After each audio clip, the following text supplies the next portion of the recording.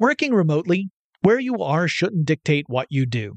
Work from the road by turning your vehicle into a reliable high-speed data Wi-Fi hotspot with AT&T in-car Wi-Fi. On the network that covers more roads than any other carrier, take your work on the road and AT&T will be there to keep you connected. Connect up to 10 devices and stream conference calls, finish up that presentation, or answer last-minute emails. Why wait? Go to att.com/in-car Wi-Fi today for free trial eligibility. Based on independent third-party data, number of devices varies by manufacturer. Always pay careful attention to the road and don't drive distracted. Wi-Fi hotspot intended for passenger use only when vehicle is in operation. Compatible device and vehicle required. We all can't help but wonder what adventure lies just over the next ridge. A Nissan Rogue, Nissan Pathfinder, or Nissan Armada will take you there. If you're taking on your adventure in a new 2024 Nissan Rogue, class-exclusive Google built-in is your always updating assistant to call on for almost anything. Google Assistant, Google Maps, and Google Play Store are built right into the 12.3-inch HD touchscreen infotainment system of the 2024 Nissan Rogue. Nissan's SUV has the capabilities to take you where you want to go. Learn more at nissanusa.com. BP added more than $70 billion to the U.S. economy last year by making investments from coast to coast. Investments like acquiring America's largest biogas producer, Archaea Energy, and starting up new infrastructure in the Gulf of Mexico. It's and, not or. See what doing both means for energy nationwide at bp.com/investing in America. No surprise here, but you know I gotta have my devices when I travel. I would be lost without my smartphone. I use it for directions, to find things to do, and most importantly, where to eat. I rely on it as a digital music player to enhance my experience as I explore a new place. Oh, and sometimes I even use it to make calls and stuff. That's the kind of traveler I am. And if you travel, you know what kind you are too. That's why you go with the Delta SkyMiles Platinum American Express card. If you travel, you know. Brought to you by the reinvented 2012 Camry. It's ready. Are you? Get in touch with technology with Tech Stuff from HowStuffWorks.com.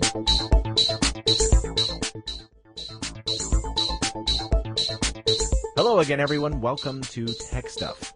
My name is Chris Pollette, and I am an editor here at HowStuffWorks.com. Sitting across from me, as usual, is senior writer Jonathan Strickland. There was what? No one at the mutant hamster races. We only had one entry into the Madame Curie lookalike contest, and he was disqualified later. Why do I even bother? Okay, I have no clue on that one. Trust me, we're about to talk about someone who's a real genius, and so it'll come through eventually where that quote comes from. I see. But to start this podcast off, we actually have a little Facebook feedback. Yippee! And this comes from Brian, and Brian says, you guys should definitely devote an entire podcast to Alan Turing at some point. Well, Brian, that point is now. Woohoo! We're going to do a spotlight on Alan Turing. I first became acquainted with Mr. Turing's name while reading a novel, actually. Yeah? Neil Stephenson's Cryptonomicon. Oh, okay. Which is, as you might guess from the title, very heavily oriented around cryptanalysis. Yeah, cryptography and cryptology. Yes. Which I find fascinating. Basically, they're all revolving around codes. Right, and code breaking. Exactly. And Turing was known as a very important person in the history of code breaking. Although, and it's interesting. I guess it depends on which circles you talk to. You know what Turing was known for. So he's really known as a code breaker, but he's also known as the sort of the father of computer science. Yes, that's true. That's true. It sort of depends on whom you ask. Yeah. Very clearly, he had an extremely important role to play during World War II, but we'll get into that. First, let's talk a little bit about Turing and where he came from and sort of his background. He's one of those individuals that the more you read about him, the more you realize how incredibly remarkable this guy was. I liken him to Ada Lovelace in a way. Ada Lovelace was another person who had this amazing ability to understand mathematics on a level that is completely foreign to me. Yes. I mean, I understand basic math. I don't understand mathematics the way Turing did. Yeah. Yeah. Even at a young age. So Turing was born in 1912 in Paddington, London. Both of his parents were from the upper middle class, which Yes. At that time was, class was very, very important in England. Still is to some extent, but not. I don't think they're quite as class conscious as they used to be. But at any rate, he was born to upper middle class parents who got him into public school. And he had a keen interest in math and science, physics in particular. Yes, he did.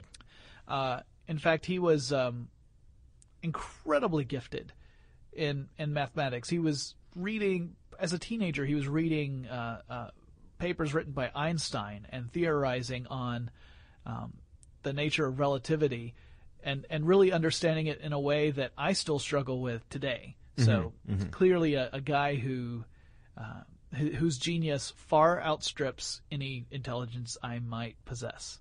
I am more than happy to admit that, because I certainly don't understand it on the level he did. While in school, he happened to meet a student who was a year ahead of him, named Christopher Morcom. Yes. Now, whom he referred to as Chris. And Chris was another brilliant young student, someone who really had a very strong grasp on mathematics and physics as well. And Chris and Alan found that talking together, that they could kind of understand mathematics on an even deeper level by sharing their combined perspectives. And they struck up a very strong friendship. And unfortunately, Chris died in 1930. He was not a healthy young boy, as it turns out. So by 1930, Chris dies, and that left a huge gap in Turing's life. I'm sorry, you were about to say something. No, I was going to say Jonathan and I took our source information from a couple of really exhaustive sources. Yes. I took a lot of mine from from Turing's actual website, which is maintained by one of his biographers, Andrew Hodges. Yes. Andrew Hodges wrote a book called Alan Turing: The Enigma. I highly recommend this book. I read it ages and ages ago, and I revisited it for this podcast, and it is a very good biography that really kind of dives into not just the accomplishments that Turing achieved during his lifetime, and not only the foundation he laid for computer science, but also his personal life and how that kind of shaped what he did and who he was. Yep.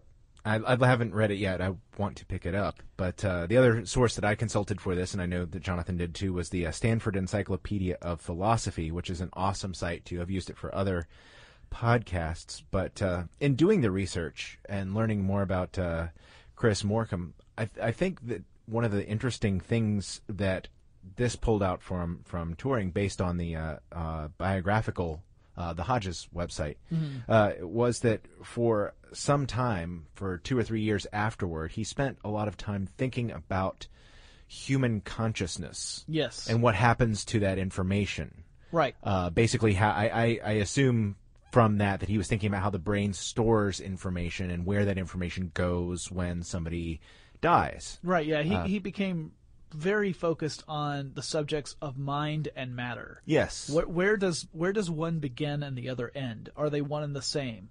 Is the human mind just is it just a material construct, or is there some other element there that is indefinable, really, as far as we can understand right now? This kind of led him into a study of quantum physics.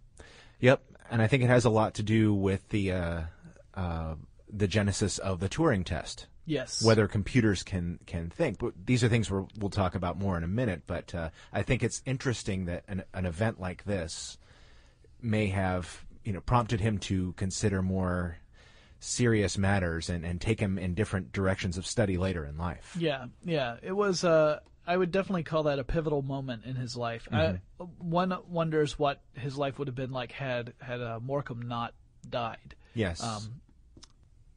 So he graduates from public school and then goes to attend King's College at Cambridge University. It's here where he really starts to study various kinds of deep mathematics, including probability and number theory, stuff that goes well beyond my basic understanding. It's also where he first begins to come to grips with his sexuality. Alan Turing, if you did not know, was a homosexual. And he kind of really started to discover this during college. And college was a pretty open environment compared to his public school. Like, public school was a very controlled environment, a very conservative environment. And the college was almost the opposite. So Turing really experienced a complete change in culture by the time he went to college. I'm sorry. No, go ahead, please. I was going to say that he also, during this period, started to become involved with some very liberal thinkers of the time. Economists like Keynes and Pigou. People have suggested, I think, that he may have been moving in so far as to be Marxist, but I don't believe he actually ever was formally affiliated with people like that. But he was exposing himself to some very liberal people at that point, in a variety of and ways of speaking about it. Yeah, there were a lot of anti-war intellectuals that he was friends with, or at least he moved in the same circles that they did. He never really seemed to express a particularly strong political opinion. No, not from what I've read. This was in the early 1930s. Yes. So we're talking the period between World Wars I and II. Right. And of course, economics playing a terrific part I mean very large part in the outbreak of World War II. So these are things much on the minds of people in the very early 20th century, certainly. Right. So in 1934, he graduates from King's College. In 1935, he's elected a fellow to the college, which means he actually draws a stipend. And in 1936, he's awarded a Smith's Prize for his work in probability theory. So during this period, he was starting to specialize in quantum mechanics and logic as well as probability. And then we get to 1936, which is the year in which he theorized a device called the Turing machine. Yes. This was purely theoretical, not an actual physical device. But he theorized that it would be possible to create a machine that could complete a computational operation the same way the human mind would. So it simulates what the human mind goes through to perform a very specific operation. Now, each Turing machine could only perform one kind of operation. Yes. So it wasn't like... It'd be like if you told one person they could only, this is oversimplifying, but telling one person they could only add numbers, and another person they could only multiply numbers. Right. They would not be able to swap roles at all. They could only do that one simple operation. You could give them different numbers, but they could only perform that one operation upon the numbers. Then this led him to then theorize a universal Turing machine. Yes. Something that could handle more than one task. Right. It could perform all the operations that individual Turing machines could perform. Yes. So the universal Turing machine was sort of really a theoretical computer. It was a computer that could perform any operation or algorithm, set of directions, set of instructions that the various other individual theoretical Turing machines could perform. So again, this is all just the realm of ideas right now. Right. We still aren't at a physical machine yet. Yes. Apparently, Turing believed that the universal Turing machine, he probably didn't call it that. I don't know. I didn't read that, but that's, of course, what we call it. Yeah. He believed that the universal machine would operate according to a table of behavior, Yes. which people liken to a computer program. Yep. So basically, those were the parameters under which it could perform different kinds of operations. Yeah. But it's just funny that he had his own language. It's funny to me, but it makes all the sense in the world when you didn't already have a paradigm. We call them computer programs because everyone else does, but Right. he had his own language for this. But once you understand sort of what he's talking about, you kind of go, oh, so that's what you're thinking. Right. So a couple of years go by. In 1938, he gets a PhD in algebra and number theory. So no slouch there. And then he starts working on an interesting project for the British government. So we were talking about 1938. There's an event going on in Europe. 1938. Yeah, there's a small event going on in Europe. Germany is becoming a bit of a problem. There's a World War II is breaking out at this point. Yeah, I'm sorry. Go ahead. I didn't mean to interrupt. No. No, as I previously alluded to, the German economy has been very poor for a very long time for them, and so gradually, as Adolf Hitler convinced that he could turn the country around, were he given the opportunity to take the reins and take power, he basically convinced the Germans that he would be the leader that would lead them to greatness, and in doing so, they militarized, of course, and of course, Hitler had another agenda in mind as well.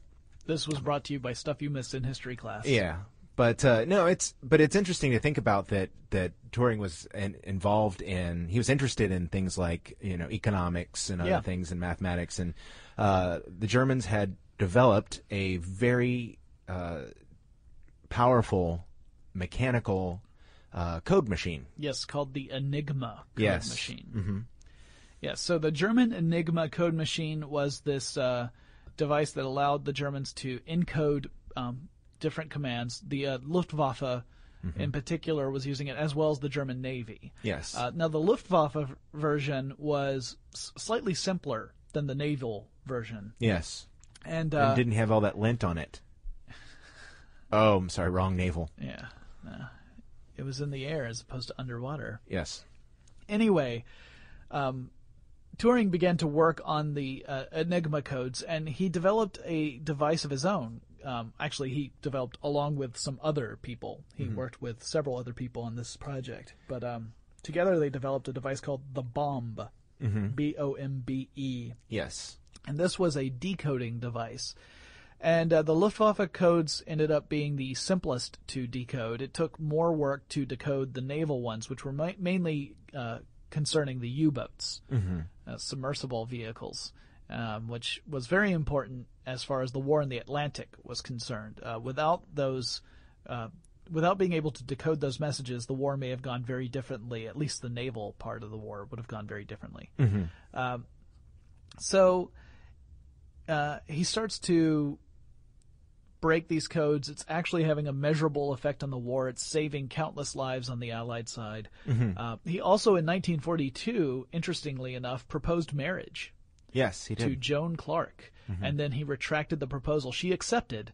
Then he had to retract it, and he explained to her. I think this was one of those moments where it was probably another defining moment, where he told her that he was a homosexual and that therefore he couldn't really marry her. And I think that was probably the moment where, I mean, this is guesswork, but it seems like it's the moment where he decided that he wasn't going to pretend to be something he wasn't, which unfortunately would lead to tragedy further down the line. So in 1944, this is getting close to the end of World War II, he actually first started talking about building a brain. Yes. An electronic simulation of a brain and what it would take in order to achieve such a thing. And this would sort of be an electronic version of his universal machine. Now, back when he was thinking about the universal machine, it would have been mostly a mechanical device, not an electronic device. It was only through the developments of World War II, the technological developments of World War II, that electronics started to become more important than mechanical devices. So that's when he starts working in computer theory and even computer software theory. And again, this is all theoretical, but he starts to work in 1947. He starts working on the idea of programming and neural nets. Yes. That's fascinating stuff. Yeah. Talking about networks, essentially, years before we would have computer networks of any size.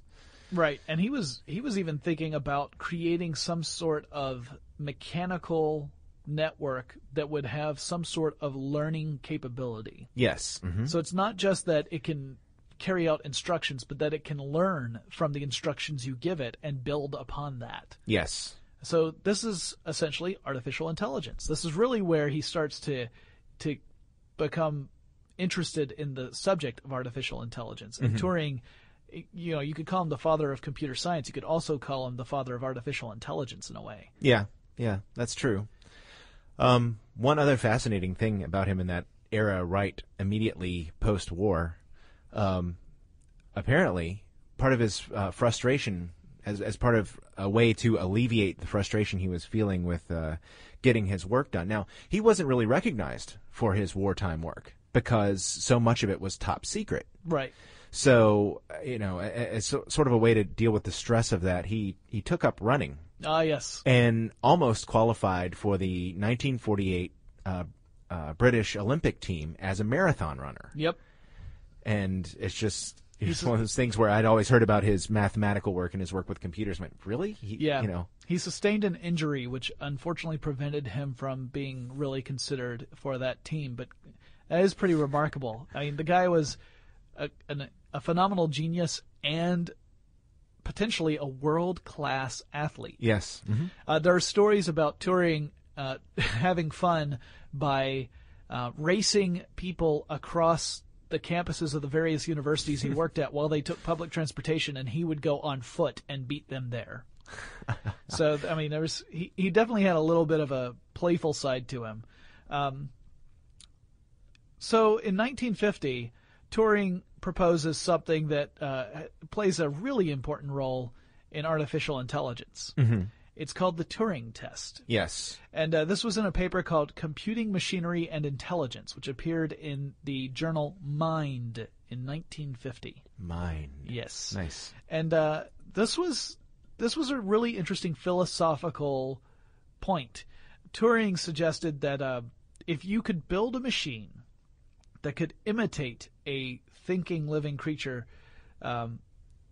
so that it could fool someone, an interrogator, 70% of the time that the interrogator was talking to a human and not a machine, it would be said to pass the Turing test. It would be said that this was a machine that could at least simulate intelligence. Yes. And Hodges has a great section in his website that goes into a discussion about Descartes. And Descartes actually theorized about something similar to this ages before Turing. Descartes said that if we could build a machine that could imitate a living thing, we would still be able to recognize it as a machine because it would lack understanding. Yes. So even if we could teach a machine to talk, it would say words, but it wouldn't be meaningful. It couldn't respond in a meaningful way, so it could not be able to demonstrate any sort of understanding of what it was talking about.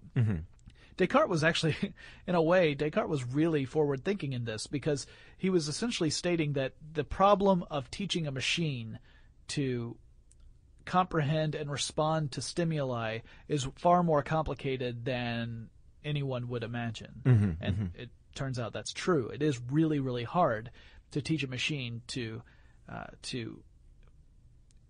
detect, interpret, and respond to stimuli beyond a basic level. Right. Like you could teach a machine, quote unquote, teach a machine to detect temperature and move away from temperatures that are too hot.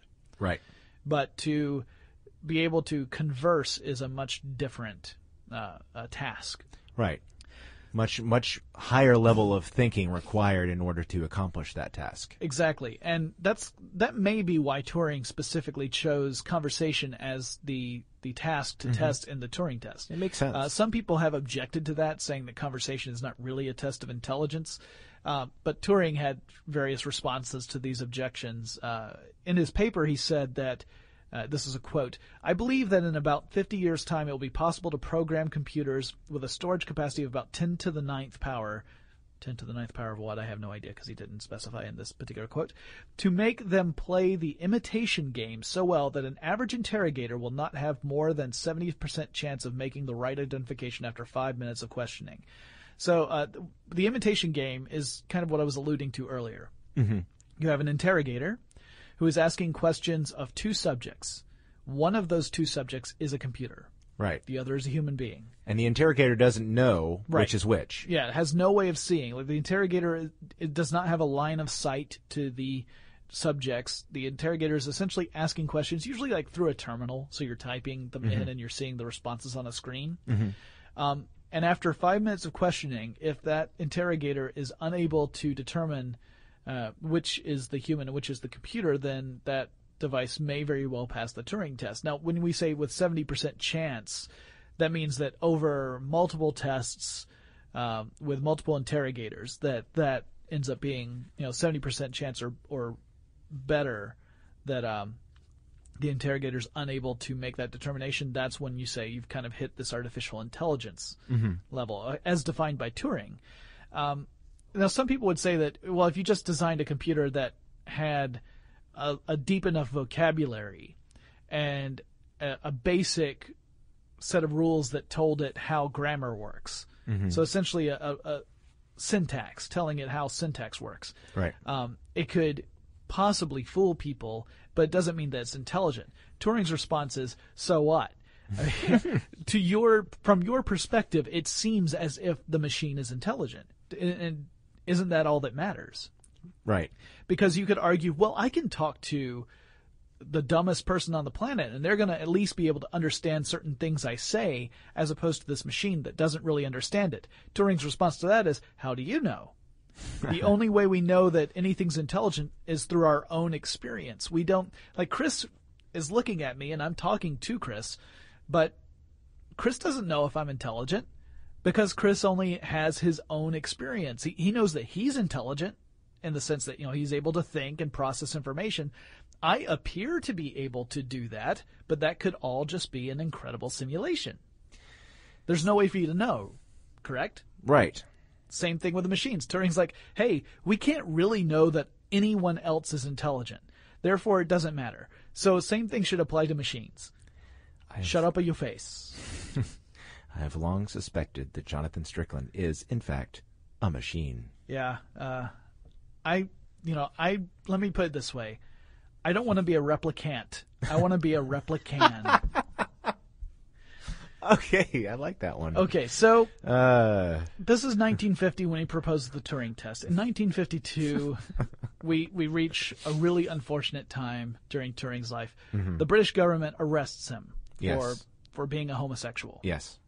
This is against the UK had very strict laws, conservative laws, and he, rather than going to prison, he elected to undergo injections. Yes. Which would decrease his libido. Yes, hormone injections. Yeah, so essentially it's chemical castration is what it's technically referred to as.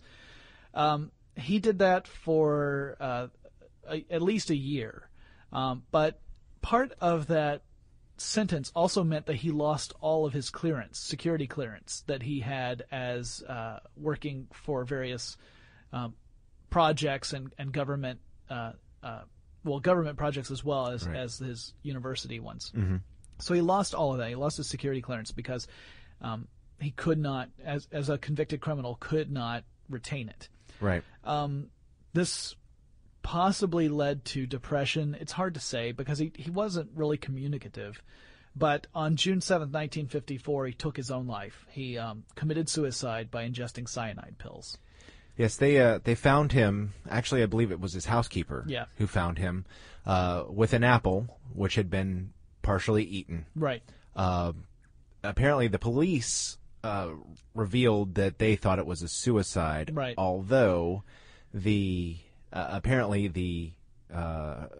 mother believed that he might have been doing a science experiment with cyanide and had some on his hands and may have accidentally ingested the poison. Right. And I actually saw somebody, it may have even been in the Hodges reference, where they said he may have planned it specifically that way, specifically to convince his mother that it was an accident. Yeah, to make her feel better about it, so Right. that she wouldn't be heartbroken that her son committed suicide. Right.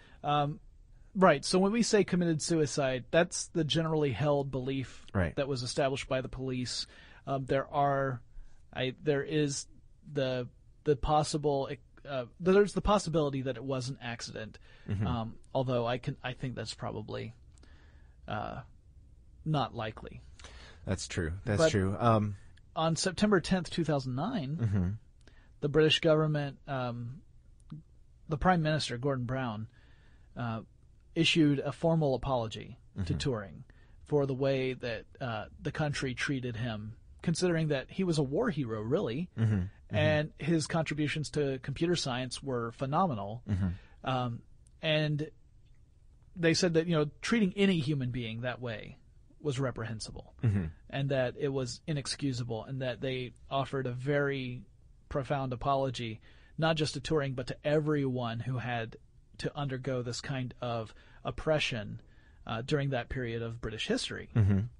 And that was just not, it was inhumane is what he was essentially saying. Yes. But that specifically to Turing, someone who gave such huge contributions to the United Kingdom and the world, Yes. it was particularly tragic. Yes, he certainly helped win the war for the Allies, or at least shorten it considerably. Right. He saved countless lives, on the Allied side. So he really was, in every sense of the word, a hero. So it was, you could say the cynical thing about, well, this apology comes 50 years too late, but another way of looking at it is that it was a way of admitting that these policies were wrong. And I think it was an important step, really. Yeah. Yeah. To maybe change the mood a little bit, Sure. since we're ending on a sort of a down note. Yeah. And when I say sort of, I don't mean sort of. Yeah. One of the things that I had never heard before, some people feel that there may be an homage to Turing in one of today's tech companies. Oh, yeah? That being the logo of Apple Computer. Really? The apple with the bite taken out of it. Oh, interesting. However, the original logo for the company, which is funny, if you've ever seen it, and you see today's logo, they're completely different. The original logo looks like a woodcut of Isaac Newton sitting under the tree, for the apocryphal story of the apple clunking him on the head and going, hey, there's gravity. The apple did not actually say that. No, it did not. Neither did he. But it is an appealing story. Oh, now that we've gotten to the core of that, it apparently is not true. They were already using the name Apple, and the different colors on the Apple logo do not represent Turing's homosexuality. In fact, they probably had everything to do with Steve Jobs wanting to promote the multicolor Apple II abilities, and so they added the colors to the logo for that reason. But it is kind of an interesting, when you see it, you go, oh, well, that very well could be. I don't know that Apple has ever issued a formal statement regarding that connection, but most people that I read on that subject say, well, if Newton was the very first reference and they had already been calling themselves Apple, it's probably not an homage to Turing. But he certainly did make significant contributions to computer science. And I was even reading in that about the new Jane Smiley book about, remember when we talked about the very, very first computer? Yes. Turing was working in the same time as the Soviet scientists and the folks at Iowa State back in the day, and they were all sort of working on different methods of making mechanical and electronic calculations in different ways. But it's fascinating that these pioneers were completely on their own, working independently from one another, and all making these significant contributions. It's kind of a shame, though, that Turing's contributions were known so much later because they were classified, and so people really didn't realize what an important person he was in the field of computer science until so much later. Yeah, a lot of his contributions, even the ones that weren't classified, ended up being like he would get beaten to the punch by someone else, but it tended to be people that he worked with. Yeah. And they were building on his work, and he was building on theirs. From Hodge's book, I got I don't know how accurate the sentiment is. Yes. My own interpretation was that Turing he wasn't obsessed with credit. That wasn't important to him. What was important to him was making these connections. We didn't mention this, but toward the end of his life, Turing had this thing throughout his life where he would switch gears and suddenly be really interested in a seemingly unrelated field of study, and yet find ways to connect it to things that he was already pretty well schooled in. Yeah, as a matter of fact, I'm sorry. At the time he died, he was involved in biology and physics experiments, which makes all the world of sense. You might say cyanide. Why would he have cyanide on his hands? He's a mathematician. He's a computer scientist. No, he was actually interested in all kinds of science. Right. So by the end of his life, he was looking at biology and nonlinear mathematics that apply to biology. So he, like I said, he was a really remarkable guy. He found connections between things that most of us we look at and we just think of as being completely compartmentalized different subjects, right? Like there's a hard line between this subject and that subject. And Turing was saying, no, they're all the same thing. You just don't see the numbers like I do. And I'm thinking, wow, this guy, and he was reportedly shy and awkward, not a very good conversationalist. I think I read somewhere that his speech was halting. Yeah, he sounds like he's kind of like one of those guys who was just perfectly happy to have his close set of friends and to be able to work on these complicated problems, and that was really all he needed. And the fact that he was constantly learning was pretty inspirational too. So I guess that wraps up this discussion about Alan Turing. Like I say, he's a very interesting person. You can find plenty of information on the web about him, and you could also pick up that book, the Alan Turing, The Enigma. It's a good book, and the Stanford Encyclopedia has an exhaustive and exhausting entry just on the Turing test alone. There's also an entry about Alan Turing himself. Yeah. It's funny because you'd think in a philosophy material that he wouldn't, but really when you get down to it, the Turing test it's part computer science, part philosophy. Yeah, artificial intelligence definitely has a lot of philosophy to it. So, I should also point out that Turing was not really concerned with machines gaining any sort of self-awareness or consciousness. He was talking about intelligence and consciousness as two separate things, which, as we've discussed before, that's an important thing to distinguish intelligence and consciousness, because I'm often conscious, rarely intelligent. All right, so if you guys have any comments, questions, any suggestions for future topics, especially you do? I think we should do one on Bletchley Park.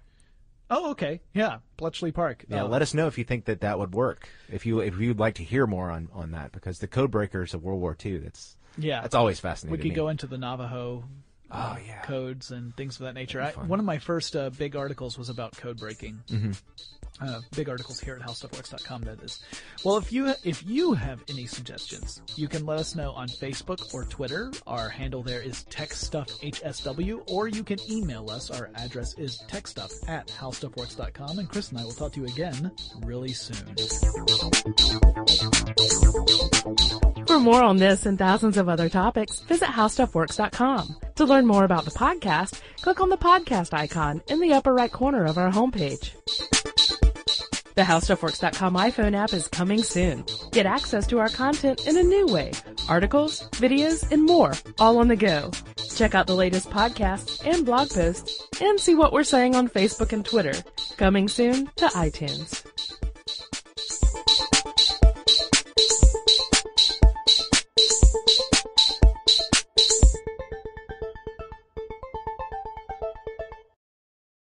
Brought to you by the reinvented 2012 Camry. It's ready. Are you?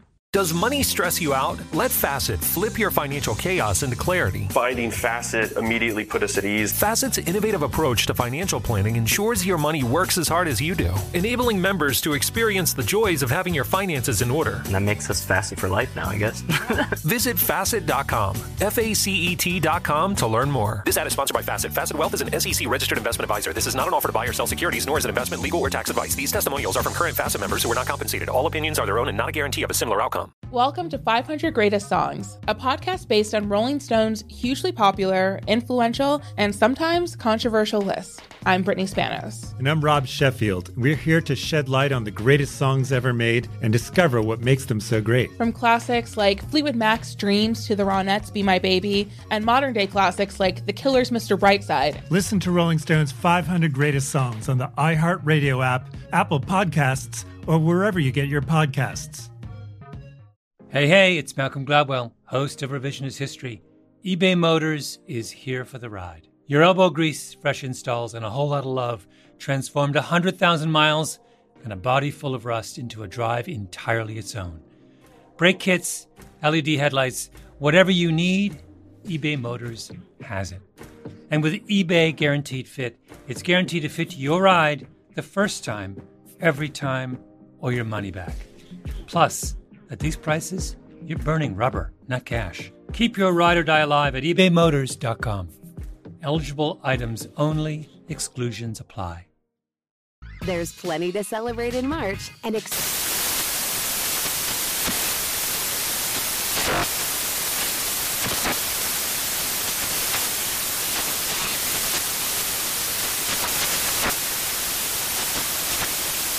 National Craft Month with the perfect pizza at home class from Craftsy. And anytime is right to listen to iHeartRadio's iHeartCountry Radio. Discover more shows and movies for free